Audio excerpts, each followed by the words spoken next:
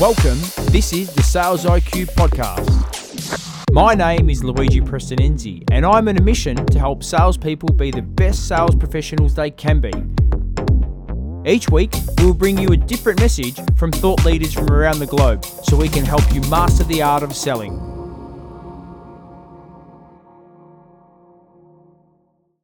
Have you ever sat there at your computer wanting to prospect or wanting to call a customer, and you sit there going, I don't exactly know what to say, or that reluctance build, or that fear kind of dwells and starts to bubble inside that prevents you from taking action?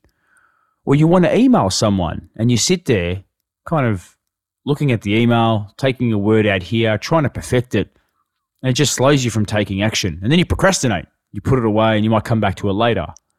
It happens to the best of us. What I love about this episode is that we're talking to a sales professional, an account executive turned founder. A few years ago, 4 or 5 years ago, Chris, who is the founder of Sendoso, decided, I want to move from selling and I want to build my own company. And he's created something so unique that sellers, thousands of sellers globally, are now using every day to enhance the sales process by sending things as part of the sales process. The tool now integrates with Salesforce. They've just raised over $100 million, and he's done that within 5 years. He's a seller that decided to take action. And that is what I love about this week's episode. It's not the fact that he's now being able to raise so much money and his company employs hundreds and they're opening up in different markets all over the world. That's just a result of him deciding to take action, or him and his co-founder deciding to take action. And again, that is what I love about this week's episode. And there's so much learning for sellers, for anyone that's looking to improve the sales process, for any marketer that's trying to do a new campaign, is sometimes you've just got to take action. Regardless of how perfect your platform, how perfect your campaign, how perfect your email, how perfect your sales process might be, you just got to take action. And that is exactly what Chris has done. Revenue operations is much more than words in a job title.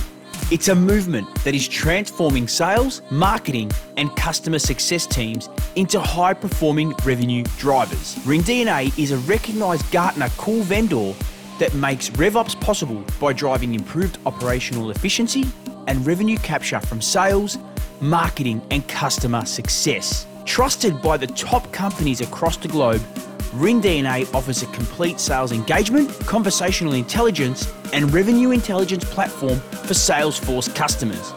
Learn how we can transform your results at ringdna.com. That's ringdna.com.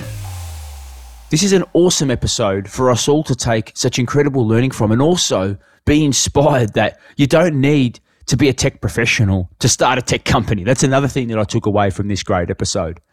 But the most important thing that I've taken away is the fact that if you've got a goal, if you've got a dream, and you decide to take action, you can turn that dream into reality.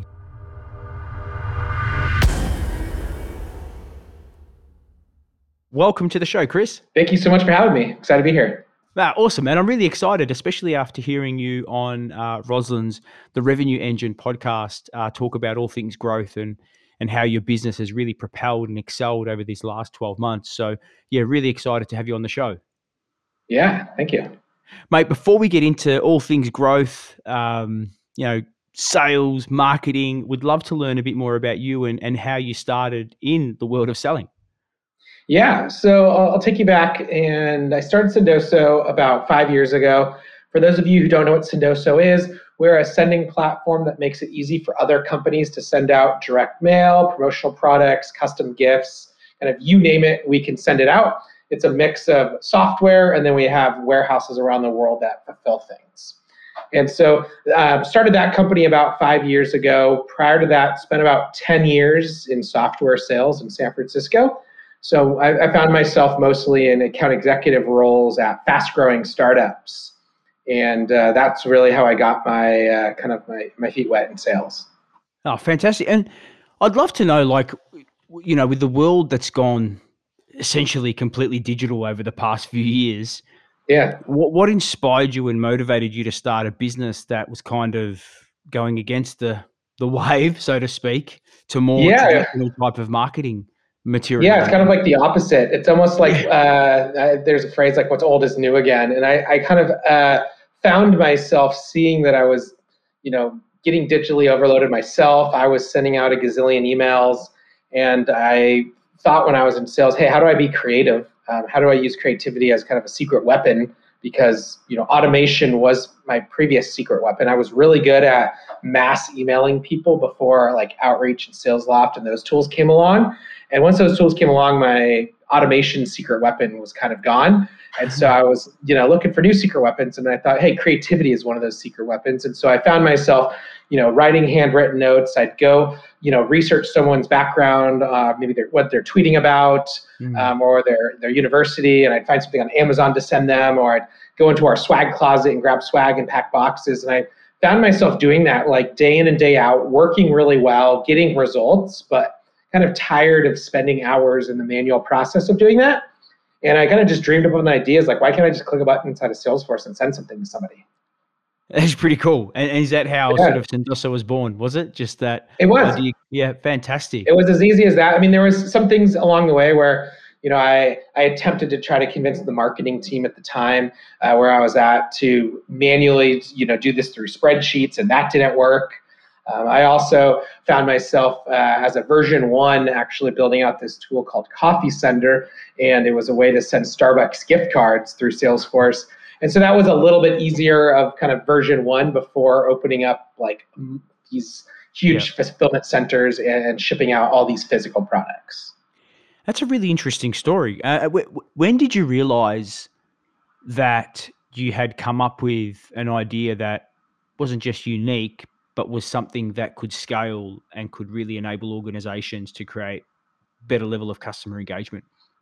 Yeah, so I think there's a couple different phases go in. I think it commonly referred to as like product market fit. And I think that is something that I feel like I had day zero because I knew that I wanted to use this product. And so I think I had product market fit even before we launched. I just knew it was going to work. And after our first couple customers, our first 10, 20 customers that myself and my co-founder were able to sign up, it was very apparent that there was product market fit.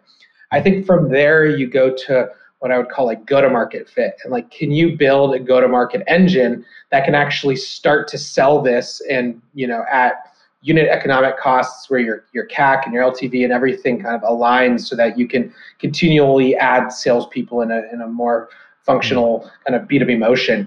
And so that took probably about I'd say maybe 6 to 9 months after that to where we hired a couple AEs, we hired a couple SDRs, and we started to see their monthly and quarterly output. And once that machine started to get going, then we really knew we had something there that we could pour more fuel on the fire.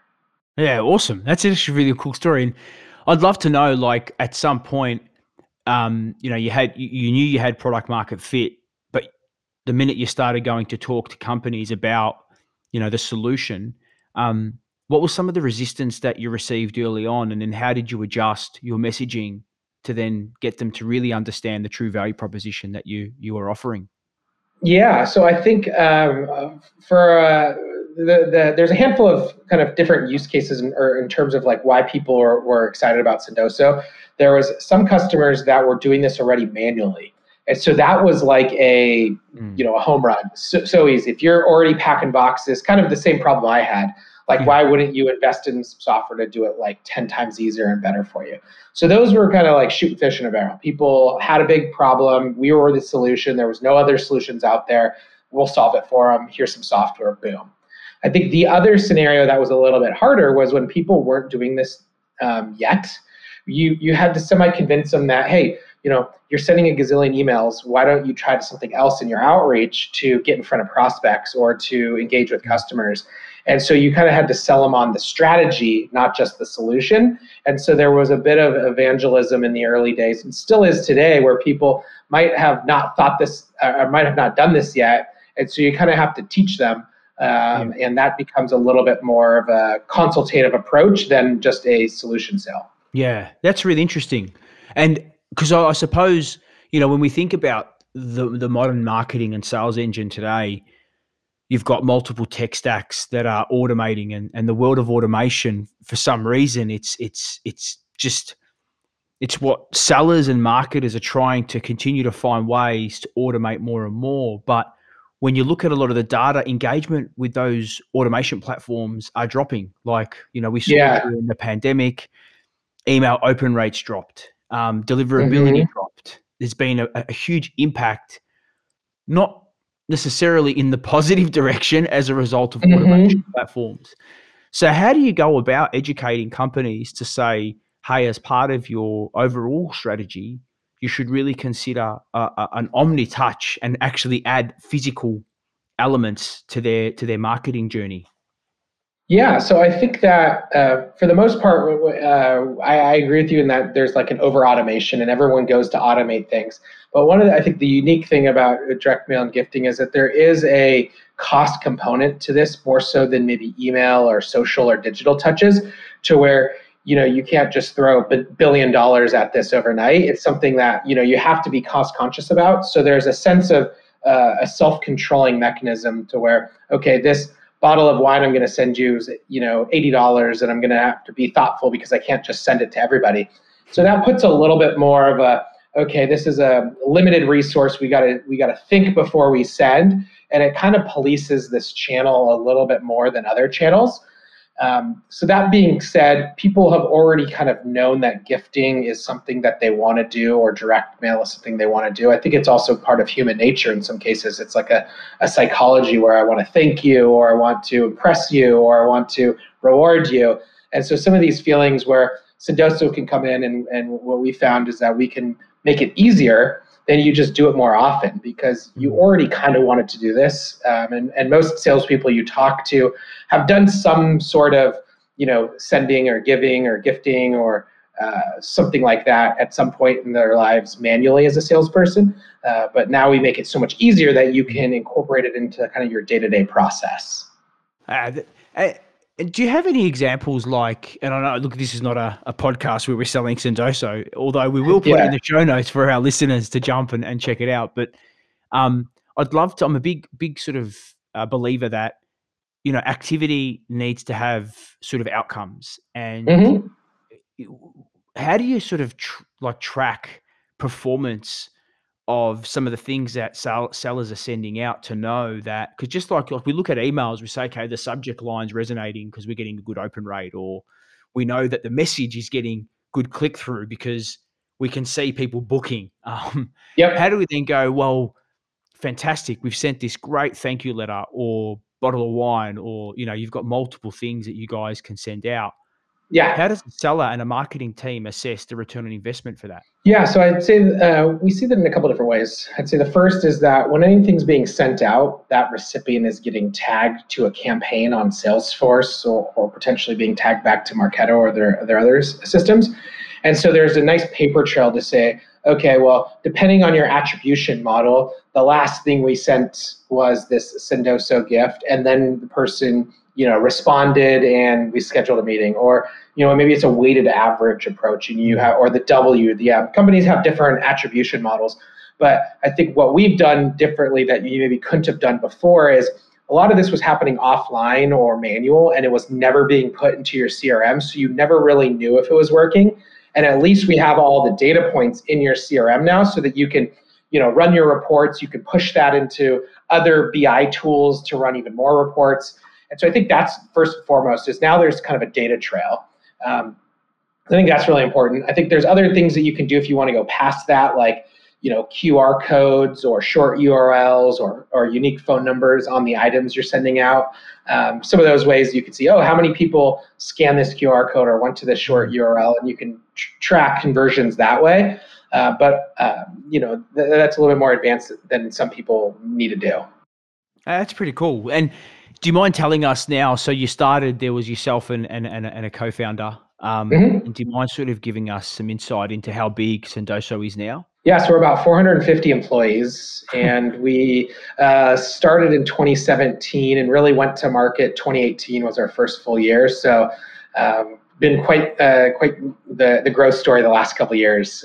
Mate, that's a rocket ship. And was Yeah. there is there a point of that sort of, that period, when you look back, you go, well, this is when we really got the model right and started to accelerate? I'd probably say after we had like 10 employees, it felt right. It felt Yeah. like we are onto something. There's enough people here where we're starting to get momentum. Yeah. And it was like, okay, let's hire our second customer success manager. Let's hire our third account executive. And so once we started to get past, I feel like 10 employees, it just felt right. So like the difference between 100 or 400 to me wasn't like we've got all these new and unique roles and all these managers and other functions that maybe we didn't have before. But I would say like after we got past 10 people, it really felt like we were on a snowball heading down a mountain, and nothing was going to stop us. No, that's what an amazing story. Could also be my kind of optimism and some of my positivity that I try to lead by kind of being a little bit more overly positive and celebrate a lot of small wins and really try to build momentum and as part of my leadership strategy. But I think that also maybe contributed to some of our early success. Man, that's insane. And I'd love to know, because when I really think about this, that's an incredible growth story, right? Did you have outside capital to help accelerate that? And we did, yeah. So we initially bootstrapped for, I'd say, the first kind of 9 months, and then we were able to get an advisor to just introduce us to a couple of his friends. We were able to put about $350,000 in a convertible note, which was very simple. It was like one paperwork form, and it was boom, we got the cash. So it was like too easy not to take it. And then about 4 or 5 months after that, I was actually at a Dreamforce party, and my past CEO connected me with a VC he knew that was one of his previous VCs. And they were like, yeah, great traction. We love it. Like, what can we invest kind of thing.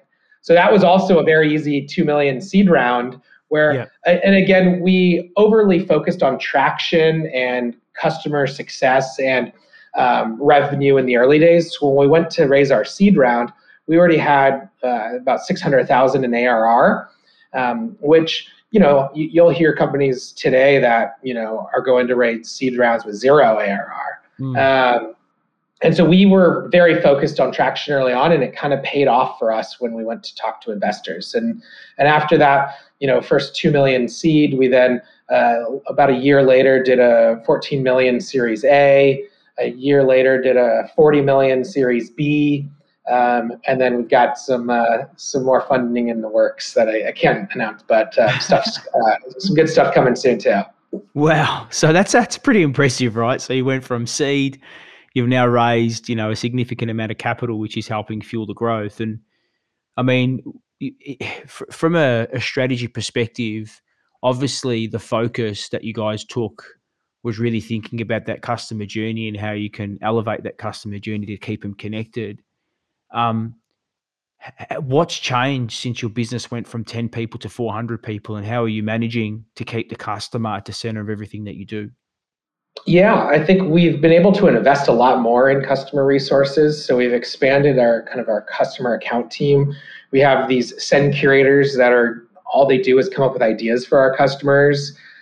We've split up onboarding, so we've got an awesome onboarding team that helps customers get on our platform faster, and then they have a customer success manager.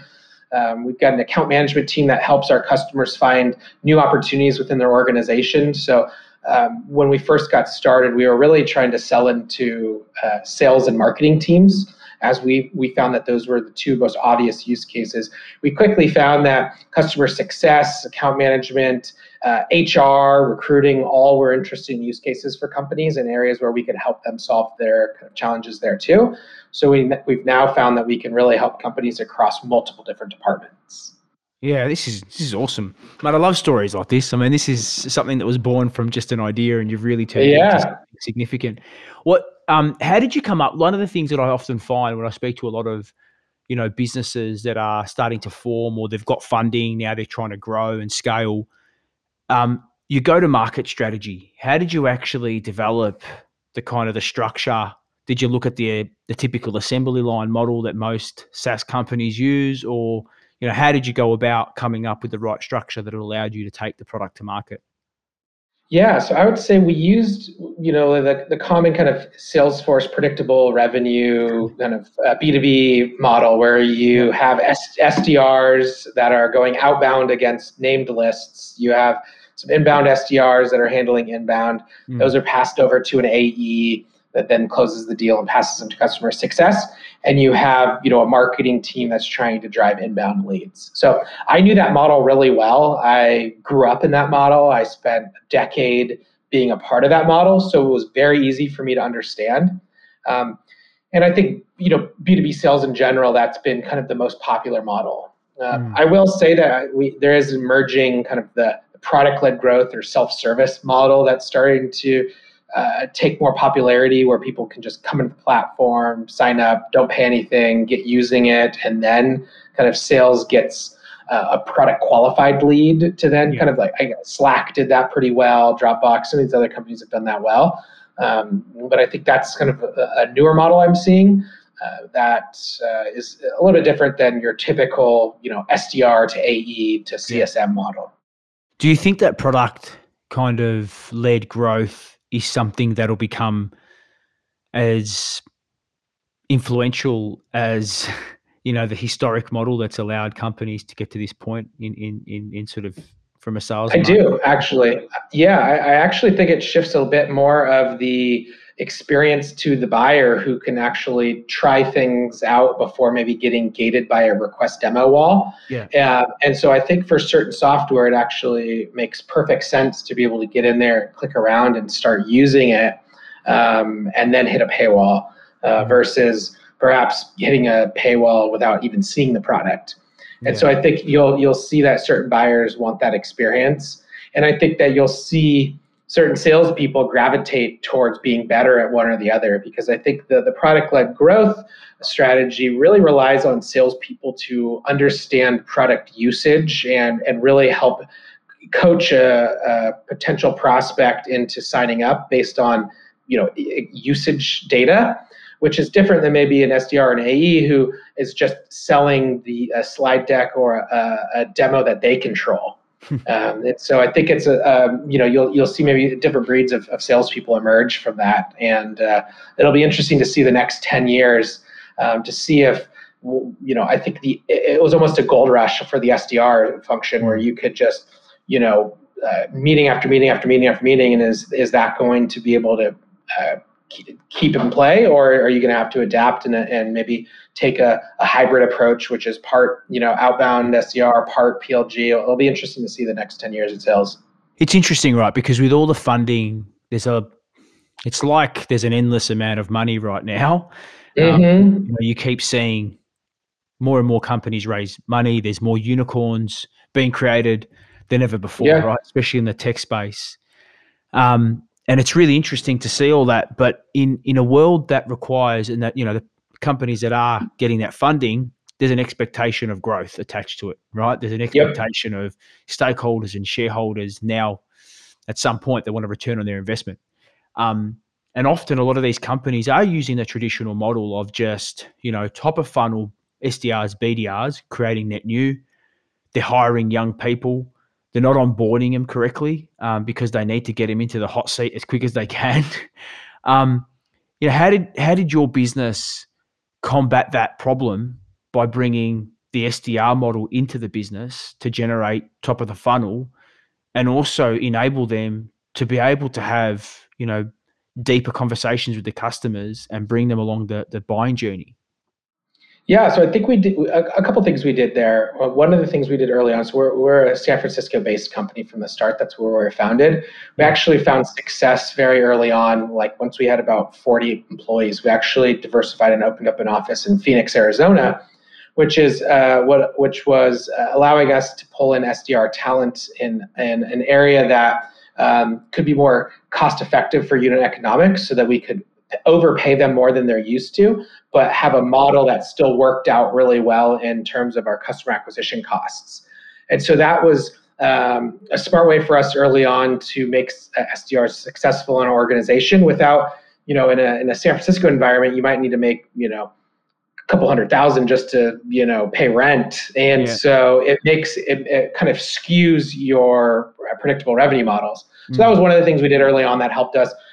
We also um, really made SDRs feel like they had a diverse journey ahead of them. That it was not just SDR to AE. So we have a fair amount of our SDRs move into our partner org, into our account management org, into our SDR or our CSM org. And so we opened up multiple career paths and really educated our SDRs that they can do more than just AE. And I think that created more longevity too, because that role at times can get kind of tiring. And so if there's an end of the tunnel where they can see other areas of interest, that helped drive more longevity. Because ultimately, you need to basically be hiring SDRs, keeping them there long enough that you can see success with them, and then promote them in some way. And so we found a good kind of career pathing through the organization. Yeah, that's fantastic. And just on what you mentioned earlier, the change to product led. I mean, what are you guys doing as a business to kind of be in front of that trend and make sure you're accommodating for the changing dynamic of the customer? Yeah, it's a great question. So we've been beta testing kind of our own version of that, where a salesperson can come on the platform, sign up, send some stuff without even having their boss buy get a subscription of the platform. So we've been testing that out, and we see that will be a potential opportunity for our go-to-market efforts, in the couple quarters to come. Yeah, because it's interesting. I mean, my whole career I've been in a sales role. Obviously moved my way up to managing a sales team and being head of marketing, etc. But I remember early days, my sales leader never would pay for any gifts or campaigns. It was always coming out of my pocket. As a salesperson, I'm like, well, it's okay because I'm getting commission, or the Yep. deal's worth X. Are you seeing more sellers kind of bypass their boss and their company to say, hey, I do see value in creating more human connection with my customers outside of an automated platform that people know now it's automated. Like, they're getting so much automation. You can Mm-hmm. actually tell just by, even if it's plain text, it's automated because it's got the bloody unsubscribe on the bottom, right? Mm-hmm. So people are getting kind of connected to the fact that it's not a real person sending this to me direct. Yeah. So are you seeing more sellers now kind of use your platform in a bypassing their company and their managers? We definitely see a lot of requests for that, and that's why we're coming up with a package just for sellers where they can sign up on their own and bypass that. I think for certain organizations, people feel maybe less empowered and they feel like they have to go talk to their boss. But for certain companies, you're like, F it, I'll do whatever I want. Like, I need to make my money. I need to hit my quota. I need to get commission. So I'll do whatever I need. So I think we get a mix of that. I also think we're seeing a greater trend in just the overall sales tech landscape. I think for the last 5 to 10 years, the tech and marketing technology landscape, there was just an explosion of tools, but marketing always had to pay for the budget on it. Now you're seeing these sales tools pop up, and sales now is commanding, hey, I need these tools for me to be successful. And I think that we've seen big companies like the Gongs and SalesLofts and Outreaches of the world that have garnered unicorn status and are ultimately built just for salespeople. So Yeah. And it's interesting because that was like LinkedIn back in the, now companies are buying LinkedIn packages, but historically it was the individual, and you try to get your boss to give you that $50 back a month, right? But it is an interesting paradigm, right? Because I think when we look at the data, even before COVID, the pandemic hit, the biggest issue facing most companies was they just didn't have enough pipeline. Not enough sellers were hitting target. And, my professional opinion or my personal opinion, I believe sequences and the tech is a great tool, but I believe it hasn't been loaded correctly with the right intent or the right level of skill. People are thinking just, mass automation will fix the problem when it doesn't. It actually makes the problem even worse. Um, Totally. so, I mean, how have you guys kind of managed through that world of automation in making sure you're connecting to the buyer in a way that it's meaningful and one to one? Yeah. So one of the things we do is, we obviously invest in all the automated tech too, but we have investing in people too that will help take a step back and really. We have two people that all they do is really look about copywriting and really sequence design and what Yeah, are the different things we should think about, because I think it's almost like just given a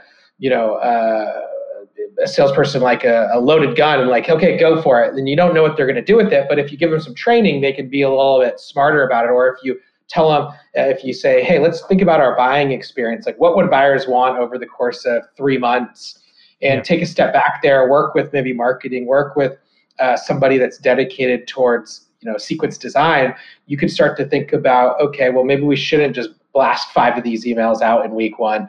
Maybe we should send something more yeah, personal, or maybe we should add in a non-automated step so that someone actually has to go do some homework. So yeah. we're very methodical in terms of how we think about the approach to these, and we don't compensate our reps on like activities of like, okay, you need to get 100 emails a day to be successful.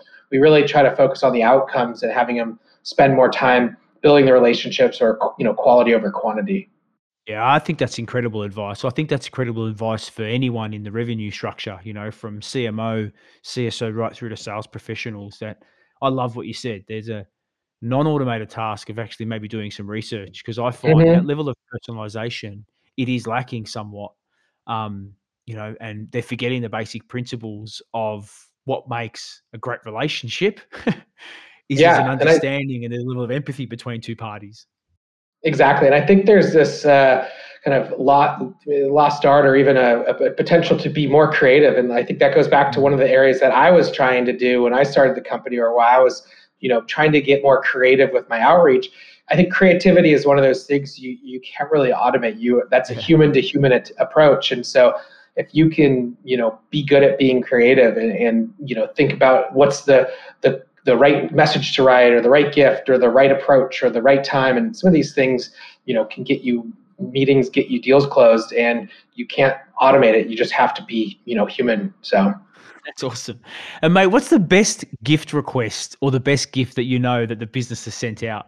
oh man, there's some good ones. A couple of my favorites. One, there's this one where you send a bottle of nice high-end liquor, and then there's a combo lock on the top, and you have to take the meeting to give the code to be able to get in. Get in. So that would just drive me nuts if I saw a really nice bottle of booze and I couldn't open it. That's a So good that's one. been I like that one. There's some cool. I mean, I'm a big fan of like desk plants, and so there's some really cool plants that people have sent, like this money tree. Yep. We've seen someone send like these, really like kind of high end like Lego kits that have like these really thoughtful, creative ways that you can like build a Lego kit, and it's related to the person's product or service. So there's really endless things that we see, and we've got the cool thing is too, we've got thousands of these examples that we share with customers, or even on our website in our resources section, to get inspiration, because I think it's not a golden gun bullet that you can do the same thing for everybody. You got to be thoughtful, and there's getting inspiration can help you find that right thing. No, that's fantastic. I actually love that. I love the idea of the alcohol and you put a lock on it. That is Yeah. fantastic. Well, Chris, before we sort of come to the end, we'd love to, if you could just share where our listeners can connect with you. What's the best place for them to connect? We'll also put it in the show notes. Yeah, would love to connect on LinkedIn. So find me on LinkedIn. Email me if you want to talk more. I love networking with people. So my email is Chris, Kris, at sendoso.com. And I'm always happy to talk with other entrepreneurs, to talk with salespeople. I honestly, I love being pitched a new product. So if you got a cool new sales tech tool or new software, like pitch me. I'm always All interested in right. what's the latest and greatest. That's awesome. Well, mate, I just want to say, like, I appreciate you coming on and sharing your story. I think for me, this is a very relevant discussion thread that we just got to keep having in the community, because, the lost art of sales, I believe it's happening. It's people are Hmm. forgetting the whole premise of the unique experience, setting yourself, differentiating yourself, And I believe this is the type of way that sellers can do to elevate that buying journey. So, mate, I want to say thanks for your contribution. We'll put the show notes, we'll put where they can find more about Sendoso.